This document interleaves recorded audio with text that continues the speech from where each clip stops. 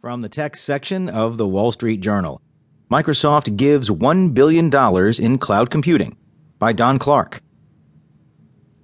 Microsoft Corp pledged to donate $1 billion in cloud services to nonprofit groups and university researchers over 3 years, a move it said would help ensure that the technology's benefits are not limited to the wealthy.